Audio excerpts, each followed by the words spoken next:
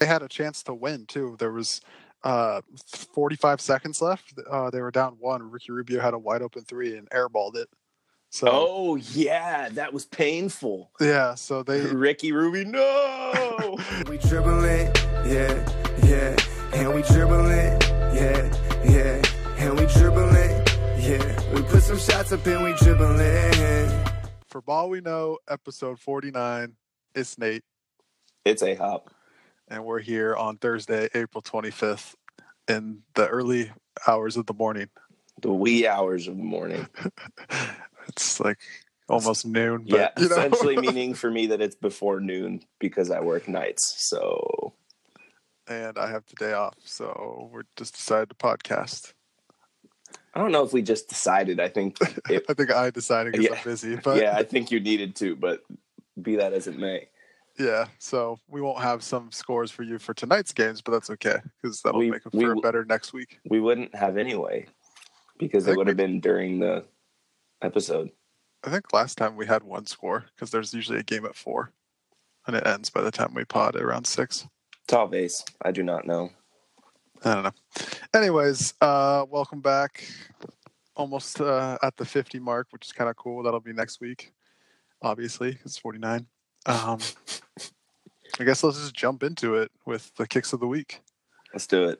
And we weren't disappointed as much this week from the NBA players as we are introducing Jimmy Butler's Jordan Supreme elevations that he wore in Brooklyn. Just patriotic. Very much. Or just, 76ers colors. But I mean, they are a patriotic team. That's true. So, here we got the Jordan Supremes and I think I would assume they're a player edition. I don't think I've ever seen these before. I would have to assume the same. Yeah, they got some tiger stripes on the side looking thing in red with some blue spots on the upper ankle / the back of the shoe, and then the front of the shoe is the blue part is leopard, and then the red part is tiger stripes. Yeah, that's a good way to put it. And then the top of the foot is stripes in red, which I think is sick, surrounded by blue. They're pretty fire. The top comment on this says that Jimmy wears Jordans that Jordan himself doesn't know that they exist, which seems kind of accurate because I've never seen these shoes before, but they're kind of fire. So click the link, check them out. Yeah, I was trying to. I don't even think. They have a white and black version that's not even out yet. Or just dropped. Oh, no, they released in March this style of shoe. So. Oh, yeah. Did they? Okay. These got to definitely be PEs then. Well, Jordan might actually not know that they exist then. Yeah, maybe not. Because all his older shoes are kind of whack. I'm just kidding. There's highlights. There's highlights. No, there are some. When you have that many shoes, there's going to be some ones, but for the most part, they're pretty good. But if you're a hype beast, you think they're all cool. Yeah. For whatever reason. I like the new style, though, that they're going with. I don't know how to, describe what the style is, but it's just like Jordan. When I see it, I'm like, yeah, that's a Jordan shoe. So. Yeah, they have a signature look about them, even with the number, the large variation. Mm-hmm, mm-hmm. Yeah. And they differentiate themselves from Converse and Nike pretty well, which is definitely surprising. You'd think they'd kind of blend together after a while, but agreed. Mm-hmm. Yeah. All right, let's get into the general news, which was kind of few and far between this week, just with the playoffs going on. There's some juicy stuff in here, though. Yeah. But yeah, for the most part, it kind of sucks. Yeah. Do you want me to start, or would you like to? Yeah, you can go. All right. Take it away. First, in our general news, Rudy Gobert said in an interview he's still salty that he went 27th overall, a la Draymond Green, who can list every player that was drafted ahead of him. There are definitely some names ahead of Gobert that you look at and you say, really? That guy? But there are also plenty of names that feel like they belong ahead of him. And with Gobert coming out of France, I think it's hard to know really what you're going to get. This is a pattern we kind of see time and again with guys coming from overseas. But the number one pick in that 2013 draft ahead of Rudy Gobert was Anthony Bennett. And I don't know what happened to him. I don't know what happened to the Cavs. Like, why they chose. He wasn't even projected lottery, I don't think. He had to have been projected lottery. They're not just going to take him just because. I don't know, man. Are you looking? Yeah. All right. Some other names that were taken ahead of him. We see Vic Oladipo, Otto Porter, Cody Zeller, Alex Len, Nerlens Noel, Ben McLemore, Kentavious Caldwell-Pope, Trey Burke, CJ McCollum, MCW, Steven Adams, Olenek, Shabazz Muhammad, Giannis Antetokounmpo, Dennis Schroeder, Gorgie Dang, Mason Plumlee, Tim Hardaway Jr., Reggie Bullock, and Andre Robertson was 26th. I listed almost every name ahead of him with the exception of 2 or 3 that I've never heard of. So when you look at that list, I don't know how mad I can be. Yeah, it was kind of just like obviously when you're going into it, you don't really know what to expect.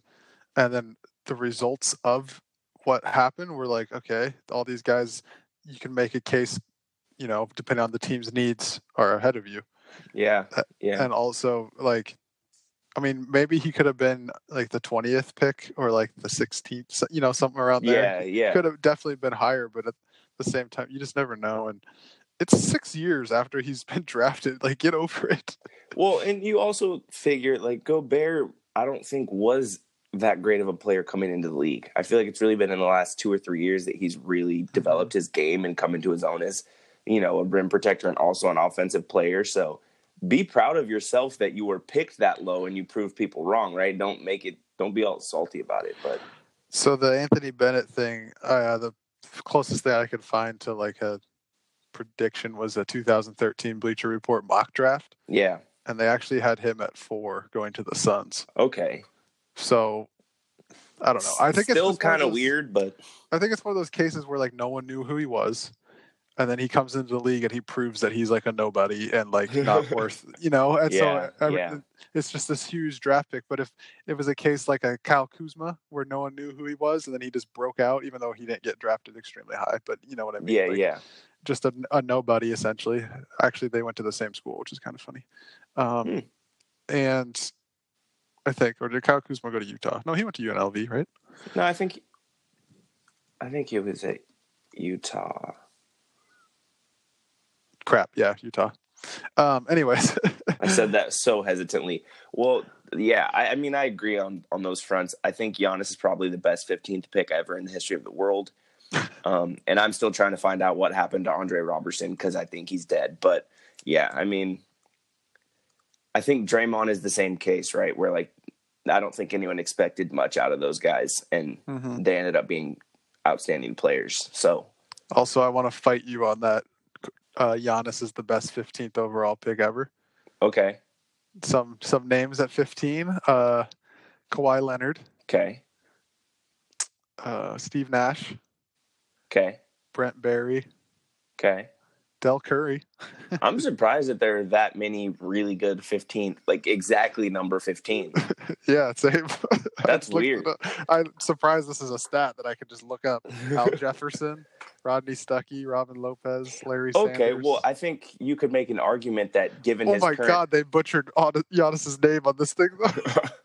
I think you could argue, given his current trajectory, that he could still very well be honestly far and away the best 15th pick. Yeah, I'm not like disagreeing with you. I'm just saying there's a lot of other good names that I was that's kind of wild about. They spelt his name Adetokunbo. Adetokunbo. So they didn't even try there.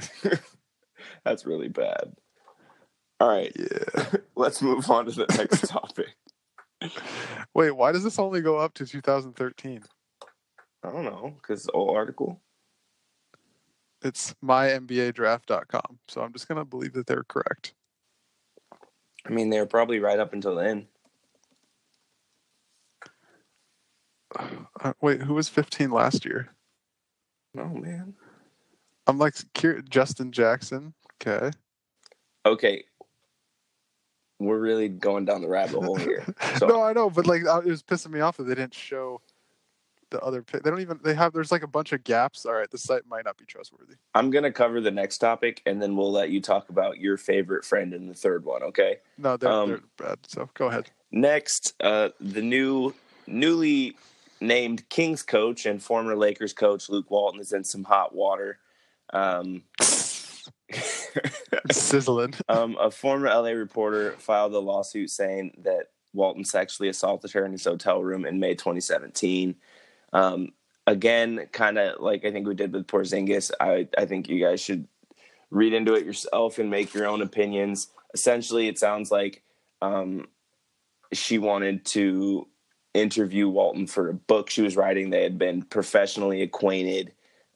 Luke convinced her to go up to his room for the interview, and he forced himself on her, is essentially her claims. Luke's lawyer called the allegations, quote, baseless, and said in full, quote, the accuser is an opportunist, not a victim, and her claim isn't credible, end quote. Mic drop. Actually, he was really swinging for the fences with these things that he said. I'm inclined to believe the truth probably lies somewhere in the middle, but we will never actually know. This morning, and this could be this topic or this could be completely unrelated, but Magic Johnson tweeted, quote, the truth will always come to light, followed by the smiling emoji with the rosy cheeks. I don't know what else is going on with the Lakers franchise. I don't know what's being said about Magic that I may be unaware of. So this could be about this Walton situation. He obviously thinks very highly of Luke Walton. At least it appears that way based on things he has said about him in the past. So I don't really know what to believe of that Magic tweet. It's kind of weird.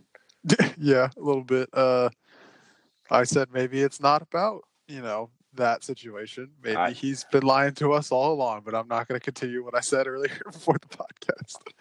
Yeah, I mean, I feel like this is probably about something entirely unrelated. It's probably just like his wife lied to him about, where she was last night.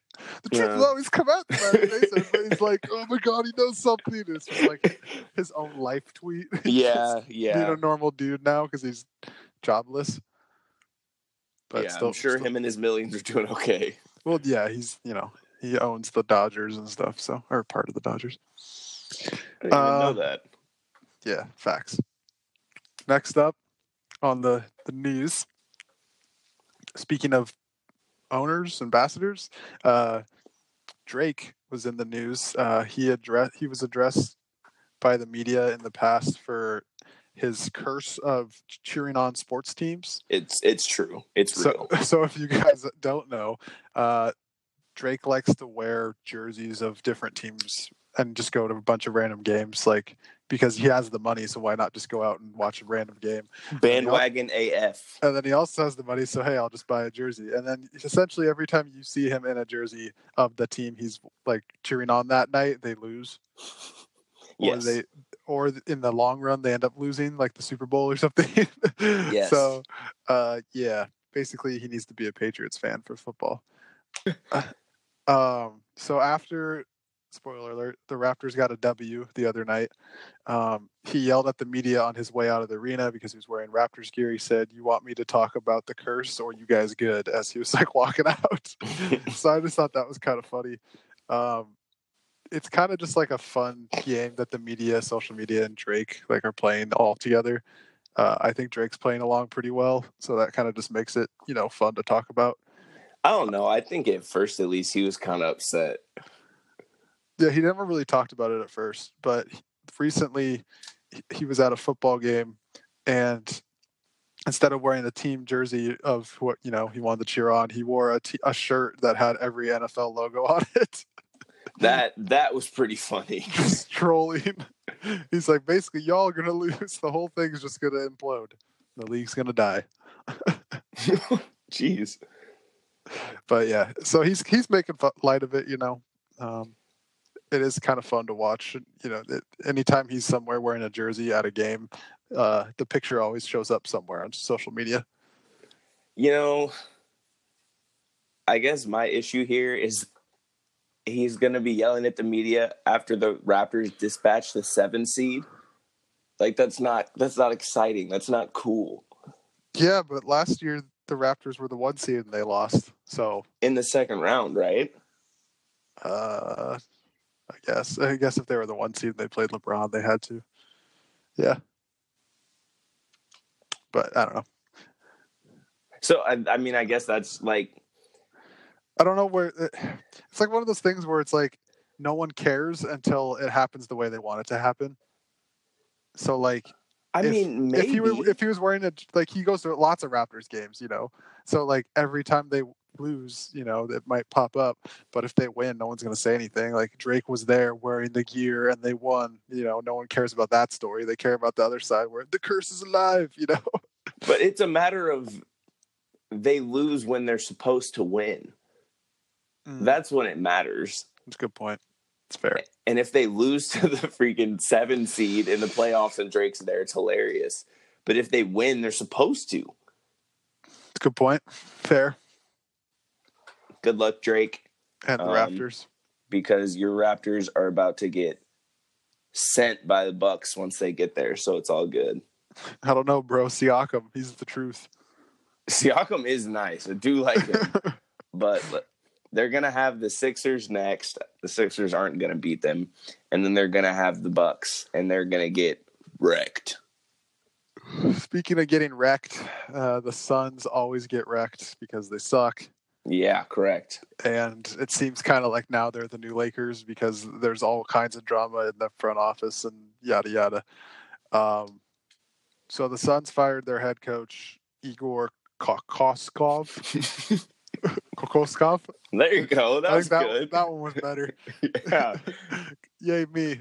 So to me, this seemed kind of like a good choice. He didn't really, I don't know. It just kind of seemed like if I was watching games, he seemed kind of lost at times and just like didn't really know what was going on or like wasn't a very good leader as a coach.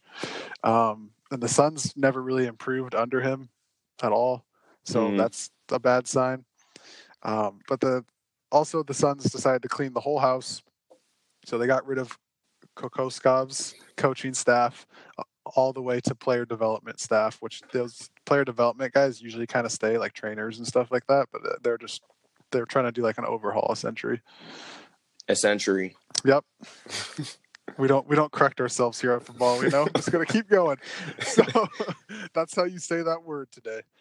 I thought it was pretty funny. Matt Barnes weighed in on the firing. So he said this on Twitter, quote, coaching isn't the problem with the @Suns. The owner is. Sarver is the worst owner in the NBA. Facts. Do the great city of Phoenix a solid and sell the team. They deserve a winner. You're wasting Devin Booker's career. So basically, what everybody's been saying for the past, decade. Yeah. And now it has like a little more credibility that a former NBA player is saying it. Yeah, I would agree with that. Yeah, we've talked about this before, how he's too involved, and sometimes that's good. There are owners that are too involved, and the team excels, kind of like the Clippers. Steve Ballmer is involved a lot, and they're actually playing better than they should be. And but this is not one of those cases. For coaching replacements, the Suns have meetings they were rumored at first to have meetings with these guys, but now apparently the meetings are set. The 76ers assistant Monty Williams, and then David Vanterpool, who is the Blazers assistant coach. Again, why not just go after David Yeager? Well, I believe that Paul Pierce went on record saying that if he was in the running to be a head coach, that the Suns would be last on his list of teams because of their front office. Yeah, so it could be David Yeager doesn't want anything to do with them. That's very possible. But at the same time, he's coached the Grizzlies and the Kings. Like, he knows what it's like to be on a bad team. And he got the Kings to a ninth overall in the West. That's pretty good. So maybe he can do something with the Suns. I don't know. Maybe. One could hope. But yeah, the Suns, they got all kinds of issues, but it's fun to watch from the outside and laugh at them.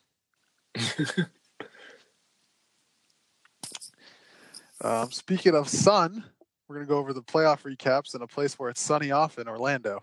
Yeah, Wow. stretch. Yeah. Yeah. They played the Raptors in Game 3, and they lost. Toronto won 98-93. And at this point, Toronto leads the series 2-1. This game was in Orlando, and as we mentioned before, Pascal Siakam's an absolute monster. He led the game in scoring for the Raptors. He had 30 and 11. So, shout out Pascal. Dude's a beast. Kawhi put in a measly 16 and 10. Loser. Kyle Lowry kind of was lousy. Besides 10 assists, he had 12 points. Yeah, I mean, 12, 5, and 10 isn't bad. On the other side, It was pretty much just Vucevic. No one else really did anything. Yeah, Vucevic had T-Raw. Vucevic had 22 and 14, and Terrence Ross had 24. And that was like really it. Yeah, I mean, there was points where I think the Raptors might have been up 17 at one point, and then Orlando did make a charge at the end, but it was just a little too late, unfortunately. Still was a pretty good game, just because of the exciting push at the end. I think the Magic went on like a 10-0 run towards the end. Mm-hmm. So, yeah. The next game they played on Sunday the 21st. The Raptors blew the Magic out this time. They won by 22, 107-85 to take a 3-1 lead. Kawhi showed up this time with 34 and 6 boards. You also saw 16 points each from Norman Powell and Pascal Siakam. On the Magic side, Aaron Gordon showed up with 25, 7, and 5. Evan Fournier had 19. Sorry, I accidentally hit game. I hit game recap by accident. Oh, okay.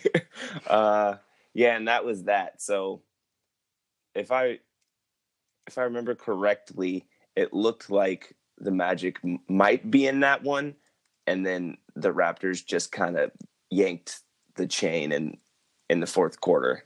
Yeah, I'm seeing now that the Raptors outscored the Magic by 10 in the fourth quarter. So one of those games where it looked like the Magic might be able to make a run, but they just couldn't close. Mm-hmm. Game 5 was Tuesday night, right? Yeah. Another blowout for the Raps, 115-96, and then they take the series with this one, 4-1. So they win in 5. What did we have?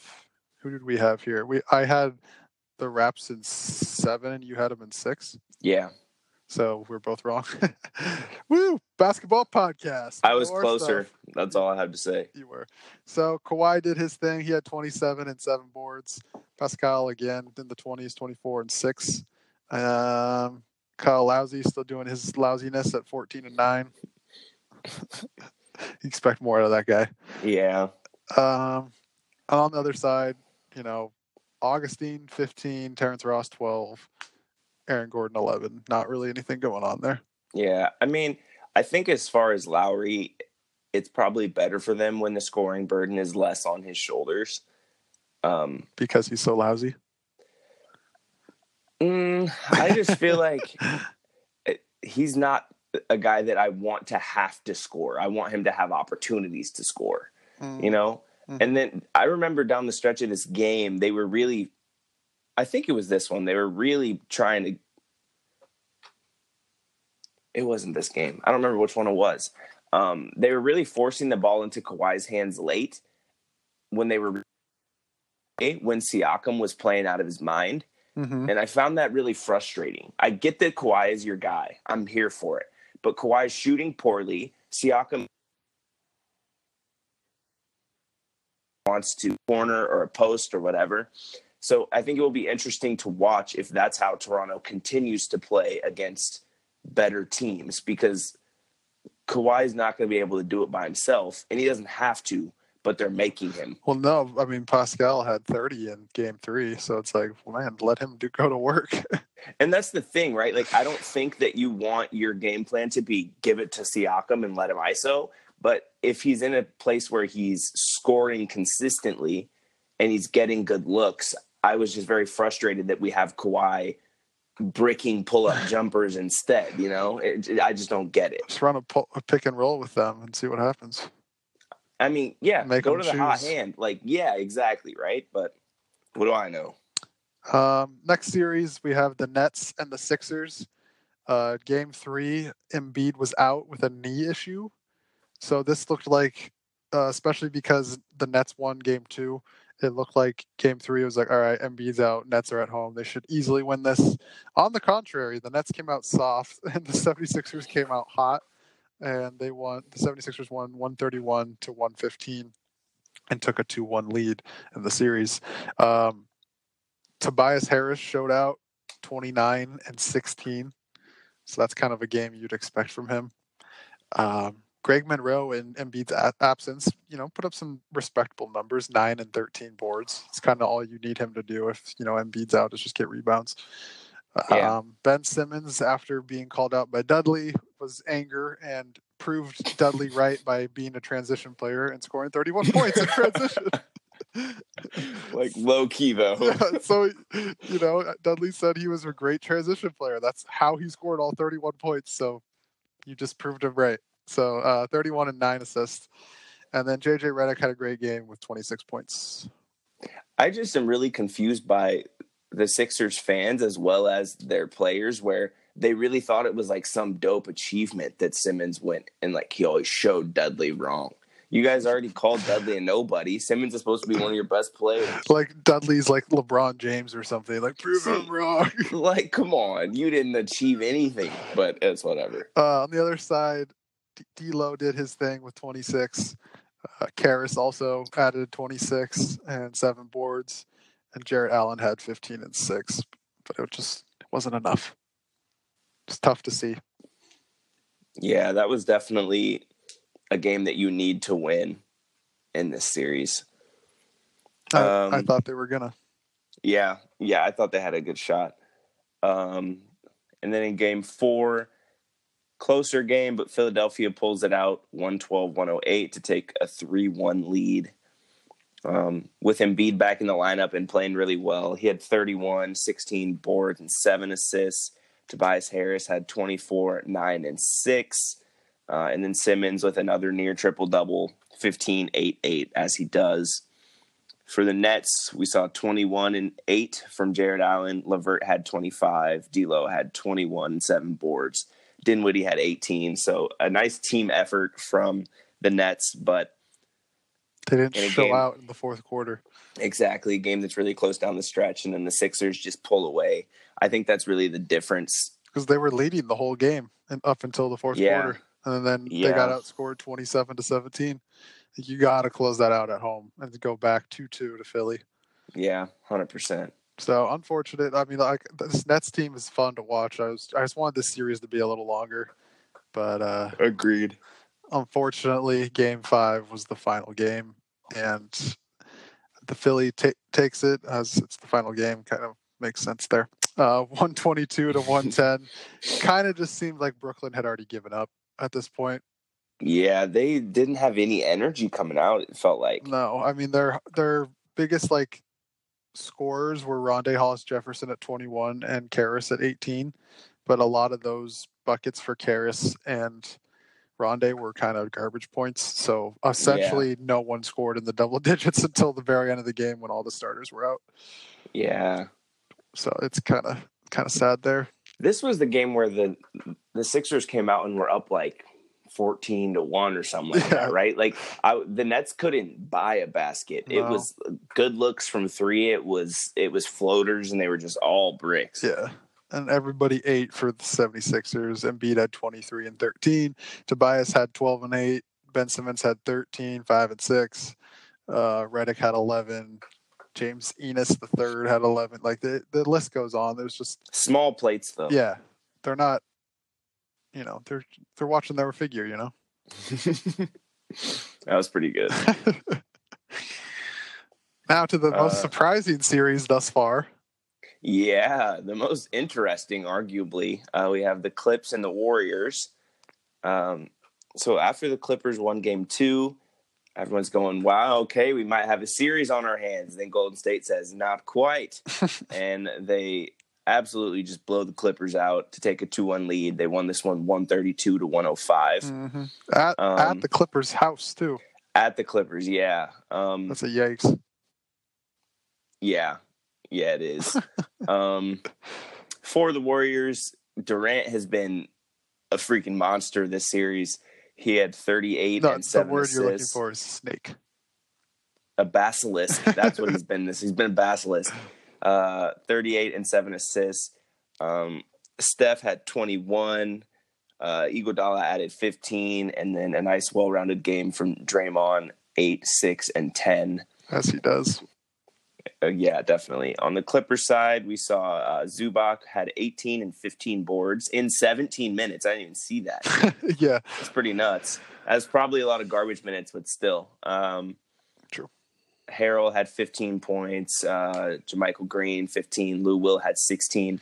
If I remember correctly, in this game, at one point in the third quarter, with 7 minutes left, the Warriors took a 31-point lead, and I was on the edge of my seat, just waiting for the Clippers to do it again. Yeah, no, I think all there is no way. No, but they were gonna lose that game by 30. Yeah. It just felt like it had to happen that way. One thing I noticed, the Warriors were heavily focused on Lou Will, and it kind of paid off. He only had 16, but they were fed up essentially with him dropping buckets on him, and they were he's a double baller. teaming him, and they were all over him. Something that was a little disappointing was Gallinari only had 9 points. He's been like the next Tobias for them essentially. After they traded him, they're just kind of their go-to guy, I should say, and he just kind of needs to play better to win. Yeah, for sure. Game 4 was a better game. Also this in Golden State? No, this is in LA. This was still in LA. Which is the same thing. It's like a 20-minute plane ride. But alas, the Warriors take this one 113-105. Like I said, better, closer, and they take their dreaded 3-1 lead, and that's important for the next game. So KD 33 and 7 boards along with 6 assists. Klay Thompson finally showed up to a playoff game. Nice of him to arrive. He had 32 and 1 rebound. It was after he jumped in the Pacific Ocean, remember? Yeah, so you can tell that story. Oh, I guess we hadn't covered that yet. No. It's kind of a weird story. It is a weird story. He said in an interview, this was before the game, wasn't it? Yeah, it was the day before the game. That in their off day, he went and he played beach volleyball, and then he said that he knew he needed to do something to clear his mind to just kind of like reset himself. So after playing beach volleyball, he went and he jumped in the Pacific Ocean, and he said that it was exactly what he needed and that he was ready to play. And he came out and put up 32. So I think I wouldn't be able to walk after I played beach volleyball. Yeah, I was going to say, if you've ever played volleyball or just even been to the beach, it's like a work to get through that sand. Yeah, that hurts. So, I don't know what you're doing on your off day. It just doesn't seem like he's taking the game that seriously. I mean, Jordan won, before one of their playoff games, he went and played 36 rounds of golf. That's a yikes. I think it's, or 36 holes. He's just, these people are freaks. Yeah, I was going to say, I guess when you're that much of an athlete, you don't get sore on little things like beach volleyball. Little things, yeah. But anyway, there's Klay Thompson seems like a weird dude, but I also really like him. He's like the one Warrior that seems kind of tight. So yeah, and it worked. So whatever helps you, shoot better, because you've been 100% booty butt cheeks. So he passed on the booty to Steph, though, who had 12 and 10 boards, but he added 7 assists as well. So he was still there for his team, just not still contributing. Yeah, just not in the usual ways that he is. And what did I say about that one game where he had double-digit rebounds? Why? Why is he getting this many rebounds? Box him out. For the Clippers, Shai Gilgeous-Alexander, the guy that has his name touch each side of his hips on his jersey. It's a rainbow on his jersey. He had 25 points, kind of just a random guy you wouldn't expect to show out. Gallinari played a little better. He had 16 and 7. Beverly added 12 and 10 boards. Montrezl Harrell, not very good game for him or Lou Will. Montrezl had 10. Lou Will had 12. just need more. Simply that. Yeah. Yeah. And it was a close game. If they get more from those guys, they might win that game. You never know. Definitely, yeah. But the next game last night. Yeah. In game 5, back in Oakland, the Clippers managed to eke out the win, beating Golden State 129-121 to bring the series to 3-2. This is the first time that Golden State has lost back-to-back playoff games at home since they blew the 3-1 lead against the Cavs a few years back. Alluding to something here. They were just up 3-1. On the Clippers side, Gallinari, like you had mentioned, he needs to play better. He had 26 and 7 boards. Mm-hmm. Patrick Beverley played outstanding the whole game. He had 17 points and 14 boards to go with it. Also threw in 4 assists. Montrezl came back with a great game. He had 24 and 5. And Lou Will was just unstoppable, incredible down the stretch of this game. Yeah. He ended with 33 and 10 assists, but down the stretch of this game, they were just feeding him. He was not passing it either. Yeah. It was just ISOs. It didn't matter who was guarding him. He was getting a bucket. It was wild. It was old man lunchtime at the Y, you know? Yeah. And he was eating, let me tell you. He was eating. Big plate. So that was pretty fun to watch. Lou Will's a guy who can really blow up like that at any moment. So, this was a fun game to watch. I mean, even JaMychal Green added 15. Like they were feeling themselves, but Lou Will was like the factor. He was the closer for him, definitely.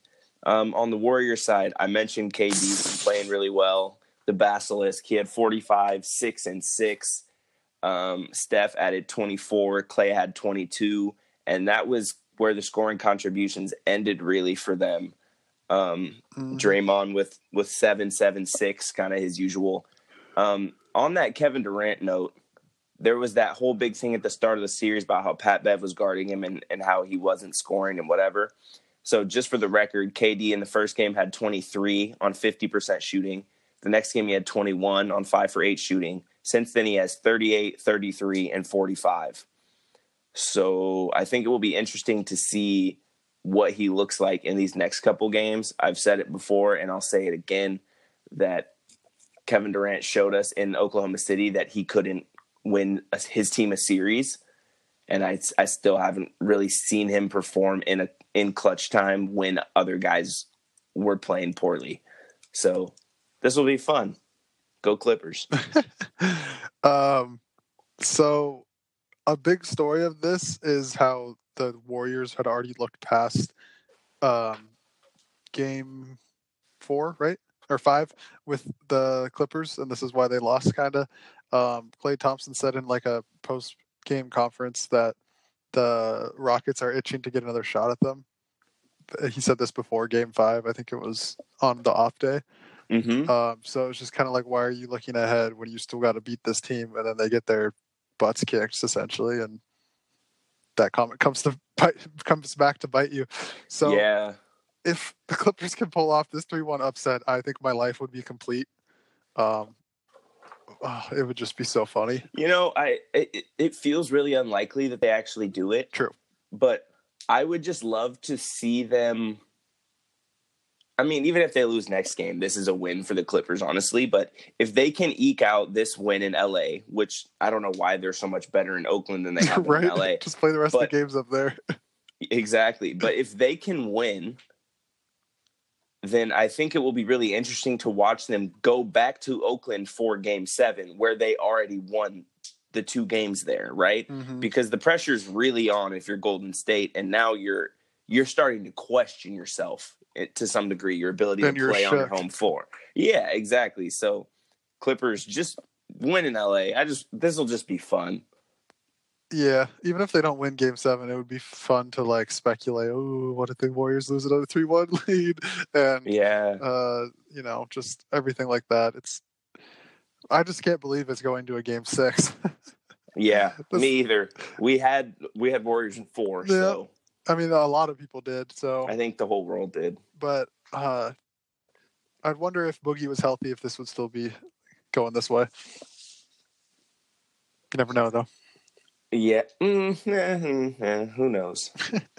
I question his contributions, but Hey, that's what I said last year when they signed him. But you did. You did not agree with me, so shout out me. All right, you can have that one. Shout out self. Next series we got is Spurs Nuggets, a surprisingly really good series. It's not surprising. To me, it's surprising. All right, cool. There we go. Let me rephrase that. So game 3, the Spurs beat the Nuggets. After the Spurs lost the last game, they win 118-108, and they take a 2-1 lead. So for the Spurs, DeMar had 25. Marcus Aldridge had 18-11. It's a typical Spurs game. Derek White. Except Derek White. Yeah, except Derek White. He had 36, 5 and 5. This guy's like the next freaking Michael Jordan, apparently. And then Pirtle and Forbes add 10 and 10. And then Rudy Gay adds 11 and 10. Like, what? Stupid Spurs basketball, man. It's so annoying. They're just always in double figures. But I swear the Nuggets are also like the reincarnated Spurs. They're like the younger version of them because they're kind of like the same thing. Jokic had 22, 8 and 7 this game. Malik Beasley had 20 and 9. Monte Morris, I don't even know who that is, had 10 and 7. Torrey Craig, 12.6 boards. Paul Millsap, 14. Like, it's the same stuff. It's kind of funny. Like, they're matched. Why Paul Millsap have 1 rebound? Because he thinks he's a guard. Why did he have 1 rebound? That's unacceptable. I don't know, man. I'm really mad that they keep showing this game on NBA TV. That's what I'm pissed about. The game 3 and game 5 are both on NBA TV. Makes me very sad. Well, I have NBA TV, so read them and weep. Just FBI agent, don't be listening to this right now, but I have to do my thing to get NBA TV. Okay. Legally, wink. Yeah, exactly. Obey the law, folks. In game 4, also in San Antonio, the Nuggets managed to win this one 117-103 to tie the series at 2 apiece. For the Nuggets, we saw Jokic had 29, 12, and 8 assists, which is a real damn good line. Torrey Craig had 18 and 8 boards. Jamal Murray had 24 and 6 assists. We also saw Morris again at 11 and Will Barton have 12. On the Spurs side, it was another Spurs-esque kind of night, but just everyone had less points, so it didn't really work out. DeRozan had 19. LaMarcus Aldridge had 24 and 9. And then I see an 8 and a 10 and an 8 and a 12 and a 7 points-wise, but that was that. So they returned to Denver with the series tied at 2s. Yeah, I mean, if Derek White wants to be that dude, he can't have 30 and then the next game have 8. Well, he's not that dude. That's why. I said if he wants to be, though, he can't. Well, he can't be doing that. That's all I'm saying. True. But I mean, he's not. He's never the first option. It's always going to be DeMar or LaMarcus. So yeah, I'm more interested about this Torrey Craig cat. Who the hell are you? Like, good for him. He went to University of South Carolina upstate. What? Weird. What is that? Well, in game 5, he had 1 point. So I'm gonna. You know, I'm on him right now. All right, don't take me off my soapbox here. He did have 10 boards though. Okay, there you go. That's better. So he was drafted in 2014 from University of South Carolina upstate. I don't know why upstate needs to be in there, but it does. Because that was the name of the school. So he played for 2 years, or he was undrafted, I should say. He wasn't drafted. He played in Australia for 2 years, or no, for 3 years. And then he played 1 year in Queensland. And then he came to the Nuggets somehow and was in the G League for the better part of this whole year, or this past year.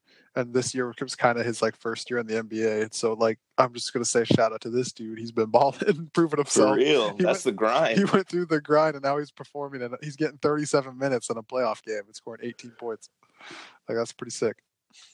So for sure, I'm gonna watch him a little more. Small forward might be my new favorite player. Who knows? Wow, high praise. Well, as A-Hop said, he had 1 point in Game 5, but the Nuggets still won that game. Kind of a blowout, and something I wouldn't expect from how the series is going. Yeah. 108-90, and the Nuggets take a 3-2 series lead going back to San Antonio. Yes. So for the Nuggets, as we said, Torrey Craig 1 point, 10 boards. Paul Millsap had 14, and he had 6 this time. Good job, Paul. Well, good job, buddy.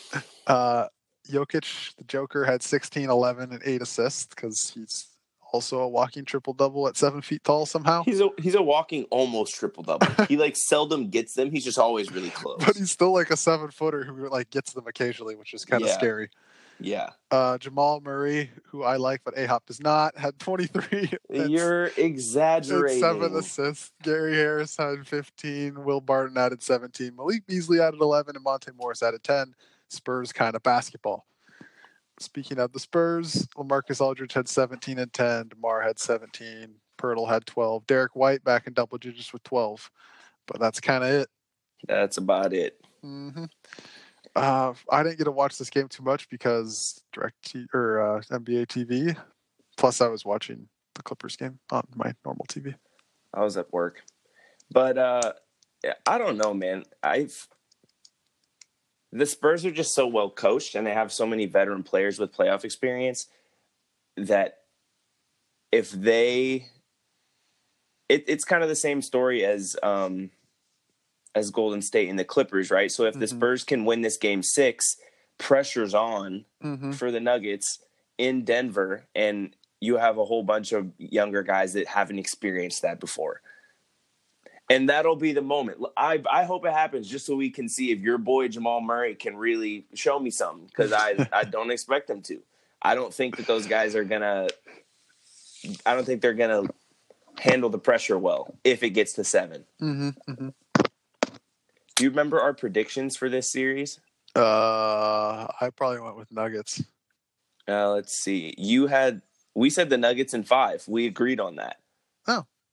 I think I said that the Spurs would put up a fight, but I didn't out and out say that the Spurs would win or anything like that. But they're putting up a fight. I think that the Spurs could win this series. Yeah, it's looking like that. But there's no home court in this series. They've both won away games and home games. So Game 6 will be a toss-up, and Game 6 is tonight. Yeah. Thursday night at 5. So it's the only game tonight. When you're hearing this, you'll know what happened already. Sad face. Too bad. Next series, Pacers versus Celtics. Kind of an uneventful series. I think we should kind of extremely uneventful series. We should kind of just sum this up real quick. And move on. Game 3, Pacers put up a fight again, but the Celtics win barely, 105-106. Celtics went up 3-0. I mean, not a lot to say here. We can highlight some numbers, I guess. Kyrie had 19, 10 assists. Jaylen Brown, 23 and 7. Jason Tatum, 18 and 7. Al Horford, 16 and 8. Pacers had a lot of guys scoring low numbers, and that's why they lost. Yeah.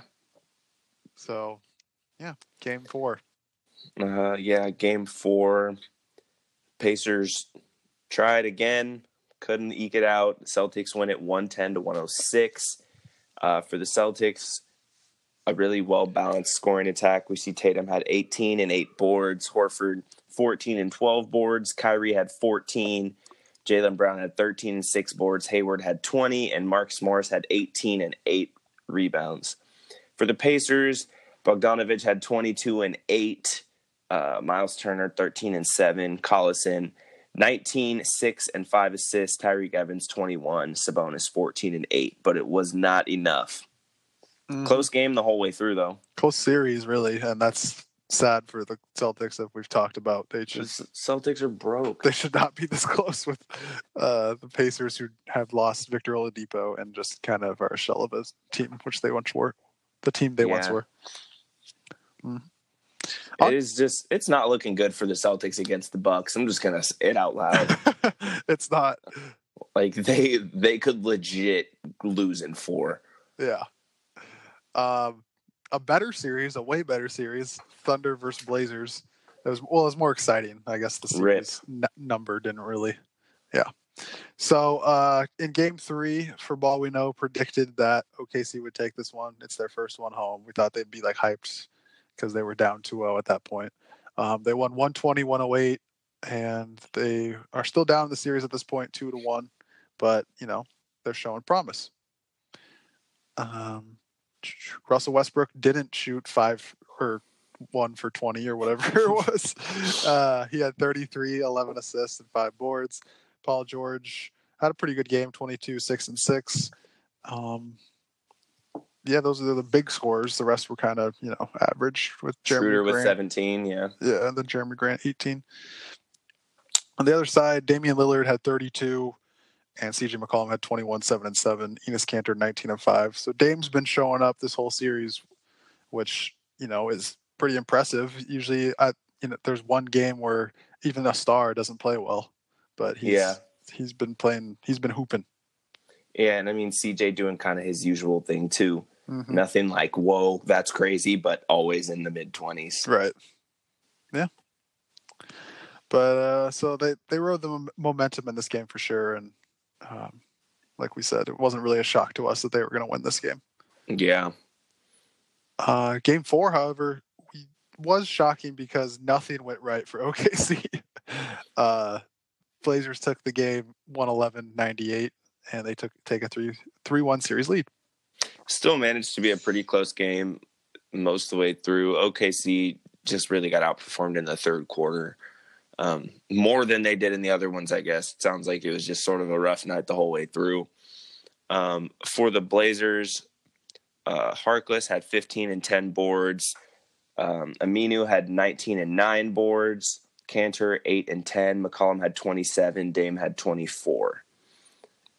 And then for the Thunder, PG showed out with 32, 10 and 6. But it was rough going after that. Jeremy Grant had 11 and 9. Westbrook 14, 9 boards, 7 assists. Schroeder had 17. Yeah, I mentioned nothing went right for them because like at the beginning of the game or throughout the whole game, I was watching it. They had open looks and good shots. Like they weren't doing anything stupid. Like they weren't turning the ball over. They weren't taking horrible shots. They just weren't going in when they needed to. And so by the look of the score and like even the quarter scoring, the first quarter it was a 2-point game. The second quarter it was a 4-point game. I pressed the game recap too. Yeah. Mm-hmm. That scared me so bad. The third quarter it was 8-point game. So like it slowly stretched the lead out, but at the same time it was rough for the OKC because if they hit a few shots, they'd probably win this game. And they just couldn't. See, what I'm not liking, though, is this 15 for 40 from 3. Now, that's not a terrible percentage, right? 38. Just a lot of threes. Why? They're not. They have, like, one good three-point shooter, right? Paul George. Exactly. And, I mean, if Ferguson's wide open, I'm not going to get mad at him for shooting a couple. Schroeder can hit him. But that's about it. Mm-hmm. Felton, okay, fine. But it seems like there's just a lot of settling for threes, or not, it's not even settling. It's like excitement to take threes, and this is not your guys' game. Yeah. Even on that, though, I mean, most of them were pretty good shots. Obviously, there's going to be some in there that weren't, and they just couldn't make them. But yeah, they need to do something different. And game 5, they did something different because it was a really close game, and it was a really good game too. It was tied up until the last second. Ended up being a dramatic game too after the fact. Yes. So this game, the Blazers take the series 118-115. They win in 5 games. Dame Dalla Lillard had 50 points and 7 boards. And 6 assists. Dude was just hooping the whole game. He had 34 at half. He was ready for this game to be over, essentially. Maurice Harkless added 17 and 7. Kanter 13 and 13. You see 13 and 13, you're like, yeah, it's a pretty good game, but he was a really big factor in this game. He had some late offensive boards that really propelled them to win this game, and then CJ added 17. On the other end, your man's Paul George was hooping the whole game too. He had 36 and 9. Russ added 29, 11, and 14 assists, triple-double for him. and Jeremy Grant, who's been playing surprisingly well, 16-8. Yeah, he has been playing pretty well lately. Well, shout out to my boy at work who had me thinking OKC won this game until I checked my phone. I was so mad. So what happened if you didn't see it? It was the shot that was heard around the world. Damian Lillard took a 37-footer. Fader. Game. Yeah, step back. Step back fader, hand in the face, and just absolutely put a dagger through Paul George's heart because he played good D. Yeah. Yes and no. He had his hand up in his grill. Sorta. I mean, I think that's one of those shots where you're like, okay, you're like. But at the same time, like for that situation and that shot, that's good D because you're not expecting him to take that, Yeah. He was playing very good D for a shot that you would not expect someone to take. Yeah. Because he was playing off a little bit because he was thinking he was going to at least try to step up and shoot, get a closer shot or drive. You don't want to get beat, right? Yeah. He has to attack right there, right? He has to he has to make a move, not shoot from 40. Other way. See, exactly. Yeah. So after the game in an interview, Paul George said that it was a bad shot. And that got tweeted by a reporter, to which Dame replied, LOL. And this is a conversation that Nathan and I have had a little bit about already. But I mean, it is a bad shot, but he made it. Mm-hmm. So I liken it to, the NFL coach that goes for it on 4th and 1, right? If they don't get it, the dude is an idiot. Why would you do that? But if it works, he's a hero and everybody loves him. That's kind of how I see this, because if he misses that and say the Thunder win in overtime, people are mad at Dame, right? Even though he's been making them during the game, whatever. The fact that he made it, that's evidence that he should have taken it now that he made them during the game. But if he missed it, he would be called. He'd be the whole NBA universe that he's an idiot. Mm-hmm. But I was saying at the same time, one, he's feeling it that night. So it's like, even if he took that shot, I'm sure a lot of people would have been like, all right, I get it. He was on fire. And then to another point I made to you was like, had been shooting those all series and making a lot of them. So he was like comfortable at that point. But yeah, it was still, in hindsight, it would still probably be a bad shot if he missed. I mean, there are like 2 people in the NBA that could take that and get away with it. And it's Dame and Steph. Yeah. And because for whatever reason, people don't conceptualize that Dame shoots from the logo all the time. That's just what he does. It's just because no one watches the Blazers. They're not. I just get triggered when he hits one and they say Steph Curry range. Yeah, it's like, no, that's Dame range. No, it's not. He's actually taking ones that have been further than Steph. Yeah. Like he's actually on the logo and he's shooting them and you're just like, what is happening? And it goes in. Yeah.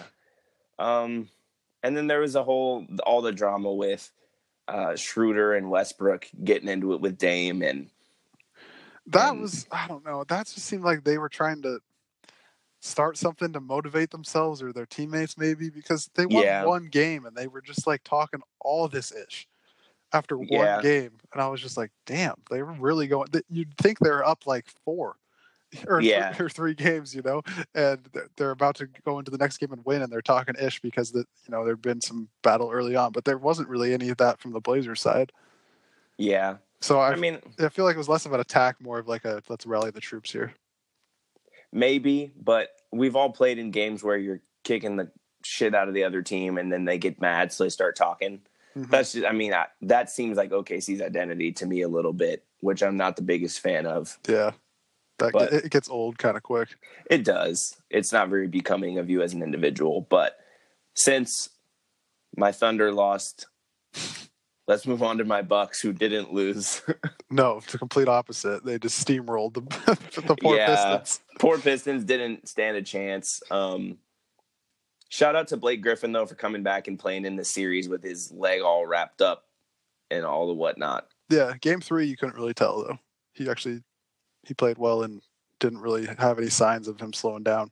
Yeah, for sure. So Game 3 in Detroit, the Bucks win 119-103.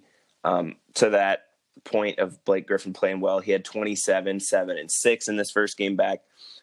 Drummond, Mr. Double-Double himself, had 12 and 12. Keep in mind, with like 3 minutes left, he had like 6 and 6. Like, Oh, yeah. that somehow mystically just ended with a double-double. Yeah. Reggie Jackson had 15, 6 boards, 8 assists.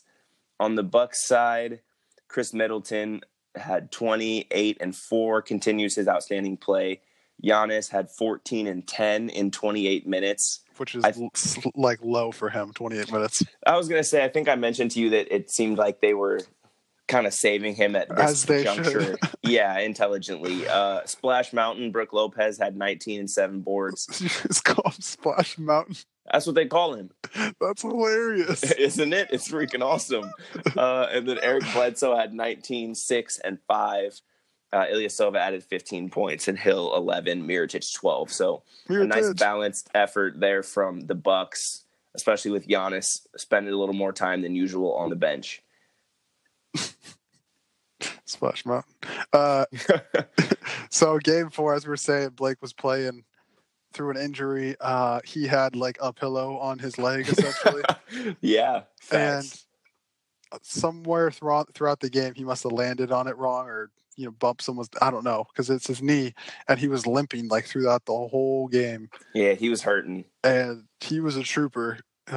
He was trying to get, Detroit at least one win, but the Bucks take the game 127-104, and then they take the series 4-0. So Giannis had to close the game down, essentially. He had 41 and 9 in 32 minutes. Ew. He's a monster. Middleton, 18 and 4, Bledsoe 16, and Mirotic had 12 again. On the other side, Blake Griffin had 22, 5, and 6. Drummond, 15 and 12, double-double. Reggie Jackson, 26. And Galloway had 10. Kennard had 11. So there was a point in this game where Blake Griffin had a dunk, and it was like, it's not the usual high-flying Blake Griffin. So you're like, oh, yeah, that didn't look like a great dunk. But afterwards, he didn't need to fall, but he landed on his left foot and his right leg's hurt. And so he just dove to the ground so he wouldn't have to land on his right leg. Jeez, that's pretty hardcore. Yeah. So he was conscious that it hurt like a bitch, essentially. Yeah. Yeah. So, I mean, hats off to him. He got a rightfully deserved standing ovation after the game or at the end of the game. It was when he checked out, right? It was like 7 minutes left. Mm-hmm. So that's that for that series. It will be a battle of the brooms with the Bucks and the Celtics. And the Celtics very well might get swept. So they might steal a game if Kyrie goes off, if his shirt or if his jersey comes untucked. It's just funny that they were the Eastern Conference far and away favorite coming into the season. And now we're talking about like they could get swept. Yeah, it's definitely possible. But time will tell. And then on to the other more boring series here. It ended up being like almost interesting just because James Harden was absolutely whack. Dismal. At the tail end of this series. But in game 3 in Utah, the Rockets eke out a 104-101 win. And that was when they were down at I believe they were down at some juncture in that fourth quarter. Yeah. Yeah. And, James Harden started the fourth quarter 0 for 15 from the field. Yeah. But don't worry, the refs helped him. So, yeah, in that game, he was 3 for 20, 2 for 13 from 3. He had 22 points. He still managed to have 4 boards, 10 assists, and 6 steals. So, still a guy who's contributing. He was still the leading scorer. Like, that's stupid. Yeah. Chris Paul had 18. Capella 11 and 14, PJ Tucker 12 and 10, Eric Gordon had 12, Austin Rivers had 11. On the Jazz side, it was the Donovan Mitchell show. Finally, he had 34, 6 and 5, Ingles 8, 8, 5, Gobert 10 and 8, Rubio 10, 4, 6, and Favors added 13. But it was not enough from the Jazz. When you're winning games like this, like, you just hate to be a Jazz fan. Like, that's a game they easily should have won. Yes, agreed. And then for game 4, for some odd reason, the Jazz decided to prolong this horrific series by winning one.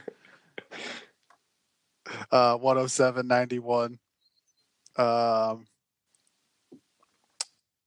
Harden was better. Yes, Harden played better. He had 30.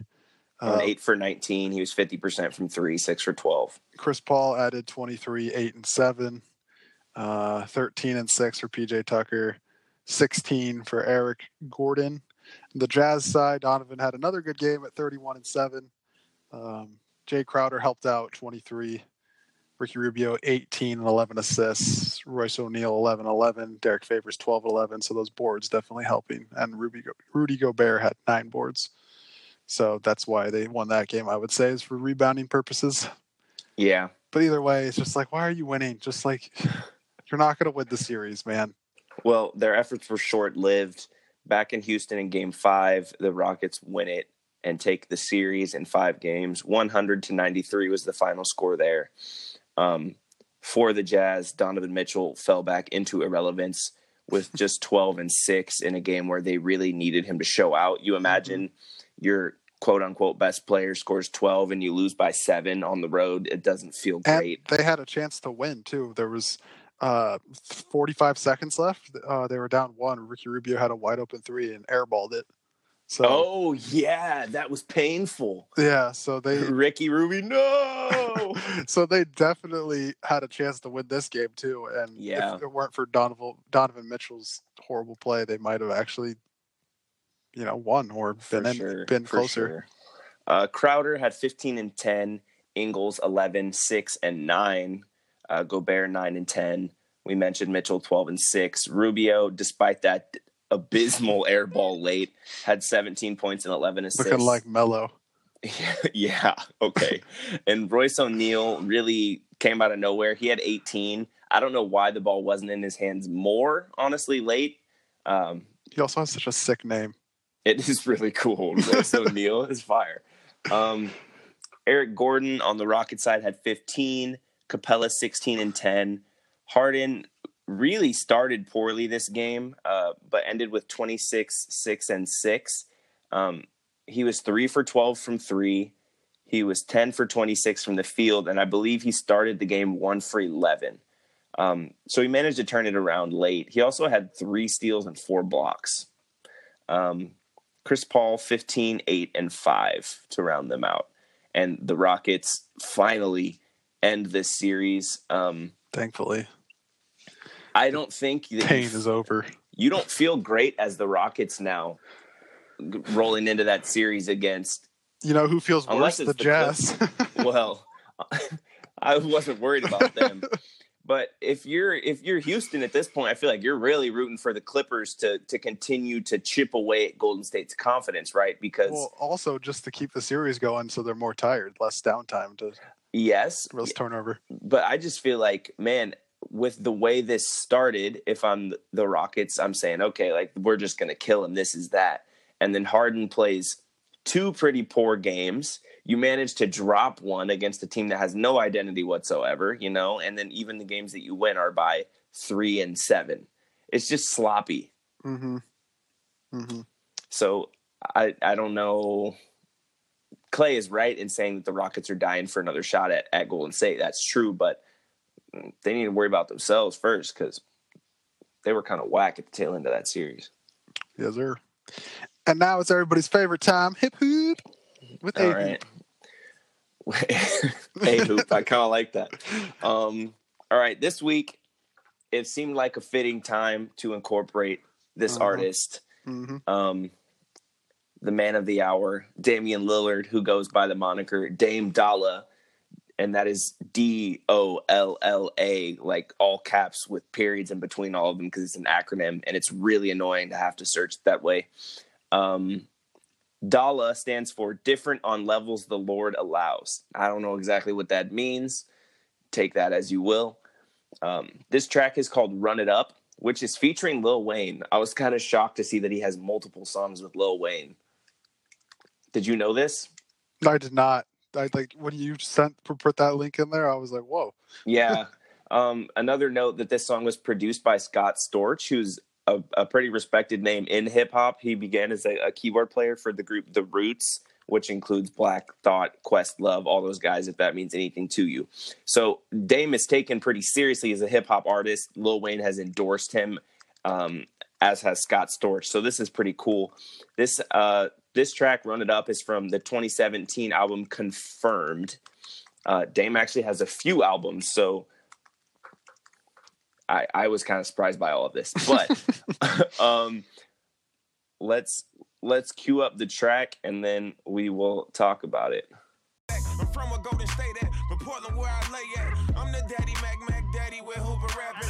Y'all be on your crisscross, hustling backwards. All this game I'm giving is probably gonna be a caption. When the lights and camera off, I'ma still be by that action. All right. So, Nice. I have like multiple windows open because I have a lot of information that I'm relaying right here. So I'll break it down bar by bar. There's a lot of content in there that I think initially sounds kind of like gibberish, but then it all really comes together nicely. Like this is actually some bars. So Dame says, I'm from where Golden State at, but Portland where I lay at. So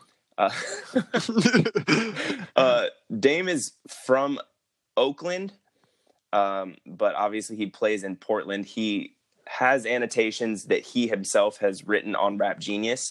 And he says here that this is a simple bar, but he has to embrace where he's from, but he's really taken on Portland as a second home.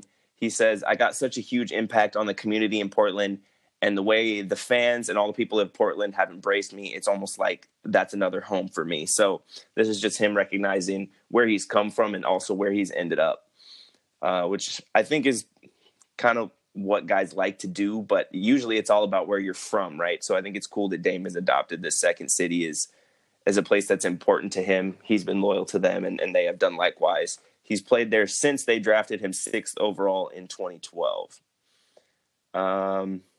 This next bar I had to look into because I was like, what is he even talking about? I don't know what's going on. But this is pretty cool. So he says, I'm the daddy Mac daddy with hoop and rapping. Y'all be on your crisscross, hustling backwards. So follow me here. This is actually pretty tight. So he says, I'm the daddy Mac daddy. So a Mac daddy is a pimp, right? Like a Mac generally is from the French term macare, which is a pimp, but adding daddy to it means you're like the top pimp essentially, right? So he's the top dog, he's saying, in both hoop and rapping. But then Daddy Mac Daddy refers to the rap group from the early 90s called Criss Cross. I believe the two were like 12 and 13 at this point, but their names, which are freaking horrible, Mac Daddy and Daddy Mac, their bust out song, their big hit was called Jump, which I'll play just a snippet of right here because it's the most not early 90s thing ever.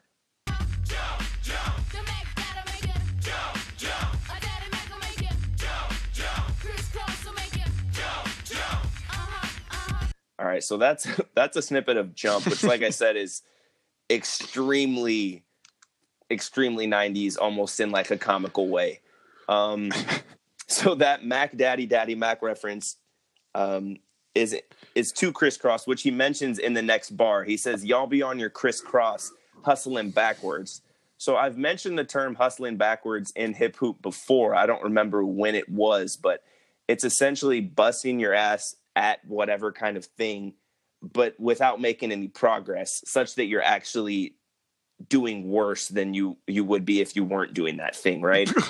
So I think it was the Russ bars from Kill 'Em All, where he says people are hustling backwards because they're hating on him so much that they're actually giving him promotion, right? So that's a great example of what that looks like. Yeah. So the tie-in here is he says, y'all be on your crisscross. Criss Cross was actually known for wearing literally all of their clothes backwards. That's stupid.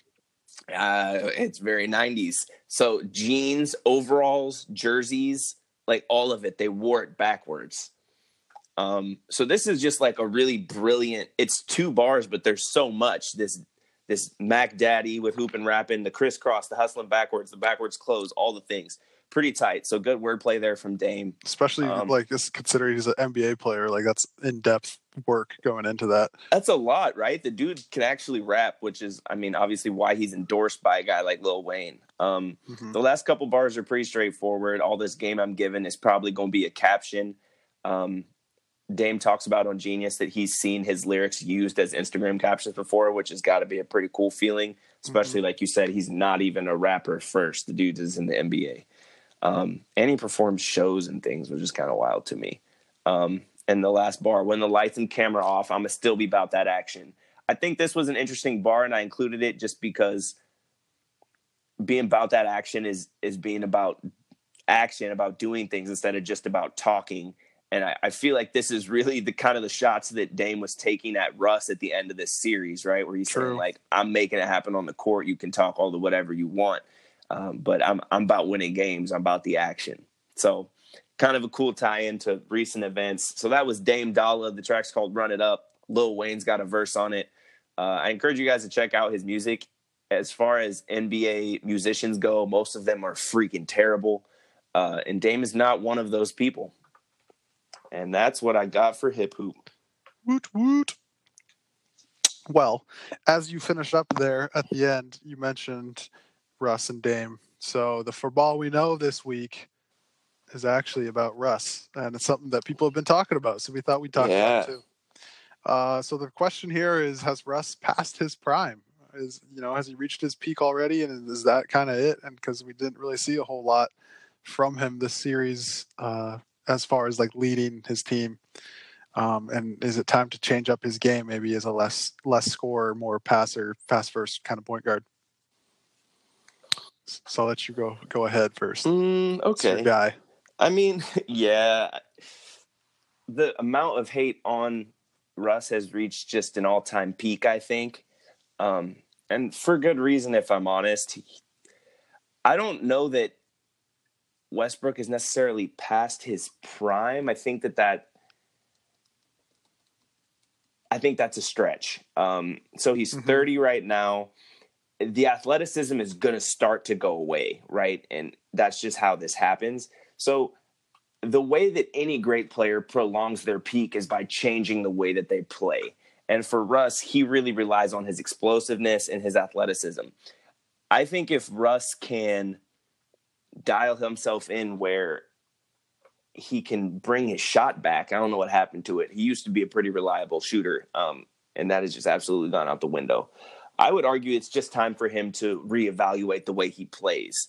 I think he has at least a few more years of really productive basketball, but not on 1 for 15 shooting.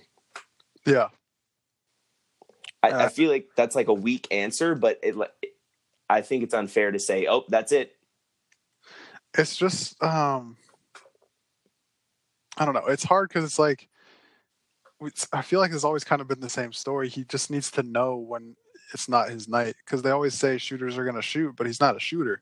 So you can't shoot yourself out of a slump if you're just this inconsistent, because he's not ever in a slump. He just has one bad game, but the bad game is a horrendous game, and then the next game he might score 40, So I think he just needs more of a awareness, and maybe that's part of coming off your like peak or your prime, is knowing when you can't carry your team, because when you're in your prime you should be able to do that no matter what. So in a way, maybe, but at the same time you could say, no, he's still in his prime. He just needs to grow as a player and become a little more wiser when it's time to delegate and when it's time to go in and try to figure out ways to help your team in a different way. I think that's a great answer. I think Shannon Sharp said it best. Russell Westbrook is that good-looking girl that we overlook all the other flaws. She has a terrible personality. She's not really nice to people, and she has a bad attitude. What Russ has seduced us with is the triple-double. We forget how poorly he has shot the ball. Valid. So that's kind of alluding to the idea of, we think he's this, amazing player because of the triple-double, but he's never really shot the ball that well. So don't be surprised if he's not shooting the ball well. I don't know. Yeah. There's a lot that goes into this, but I don't think he's necessarily past his prime. He just needs to evolve, and quickly.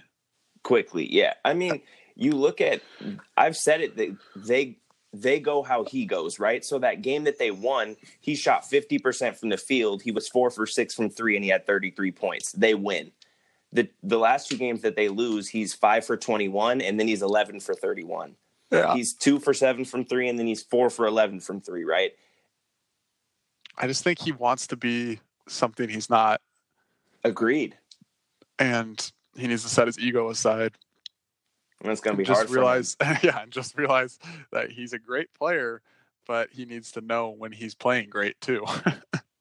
Well, and I think he needs to do things that facilitate him playing great, right? Attacking the basket, taking shots from in close, getting in the post against a guy who's smaller than you or less athletic than you, right? He goes away from these things and he starts just hucking up these threes. Why is he shooting 11 threes ever? I think his kryptonite is when he shoots a 3 because he's open. It's like, okay, good shot.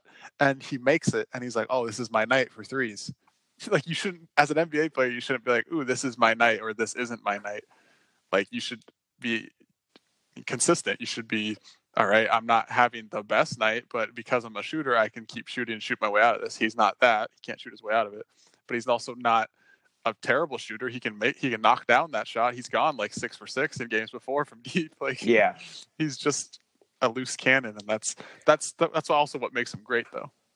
Yes, but no, I think that plays to your point too, right? Be smarter about how you approach the game, and I think he has 3 more years of outstanding basketball. But as long as it's smart, outstanding basketball, see exactly right.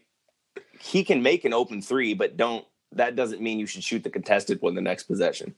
Yeah, or if you even get the guy off a little bit, you might not make that just because of your history in threes. I don't know. Or just get better at threes. Prove us all wrong. Do something. Yeah, we'll see. Yeah. I mean, so it sounds like Ray Allen this summer. Do something. It sounds like we agree. Like, is he past his prime? Like, is this it? No. Yeah. But he needs to do something, or that's going to happen to him a lot sooner than any of us would like it to, because he's really fun to watch. Right. Yeah. Explosive. Well, we agreed on something. I believe in you, Russ. You can do it. With that is episode 49.